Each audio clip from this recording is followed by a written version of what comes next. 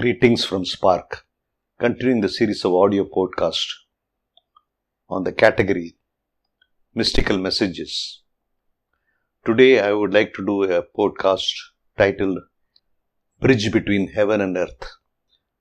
I opened this podcast with a quote from Ibn al-Arabi, who was an Arabian Andalusian Muslim scholar, mystic, poet and philosopher, whose works have grown to be of great influence beyond the Muslim world. His cosmological teachings became the dominant worldview in many parts of the Islamic world. And he says, "My heart has become capable of every form. It is a pasture for gazelles and convent for Christian monks and temple for idols and the pilgrim's Kaaba and the tables for the Torah and the book of the Quran. I follow the religion of love. Whatever way love's camel takes, that is my religion and my faith." In a similar sounding universal spiritual message, Pope Francis recently made the following statements.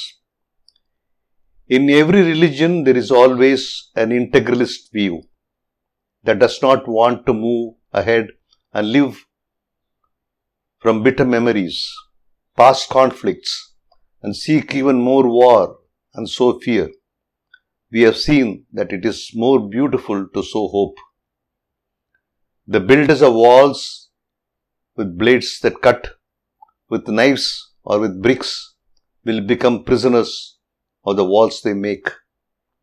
I see that there are many people of goodwill, not only Catholics, but good people who are taken by fear that is preached, usually by populists. Fear is the beginning of dictators, as was seen in the last century and rise of Hitler, and we know the results. The Vedic chants portrayed heaven and earth as indissolubly linked through the mighty sacrificial order of being. Similarly, Jacob's celestial ladder of angels between heaven and earth signifies the indispensable linkage or continuity between the universal and the particular, the unconditional and the contextually concrete, the divine and the human, the logos and the cosmos, the macrocosm and the microcosm. Jacob sensed in his celebrated dream that this vital connection provides a shining thread of hope for souls in distress. He also saw it provides helpful clues to action by binding together profound contemplation and apt choice of available means.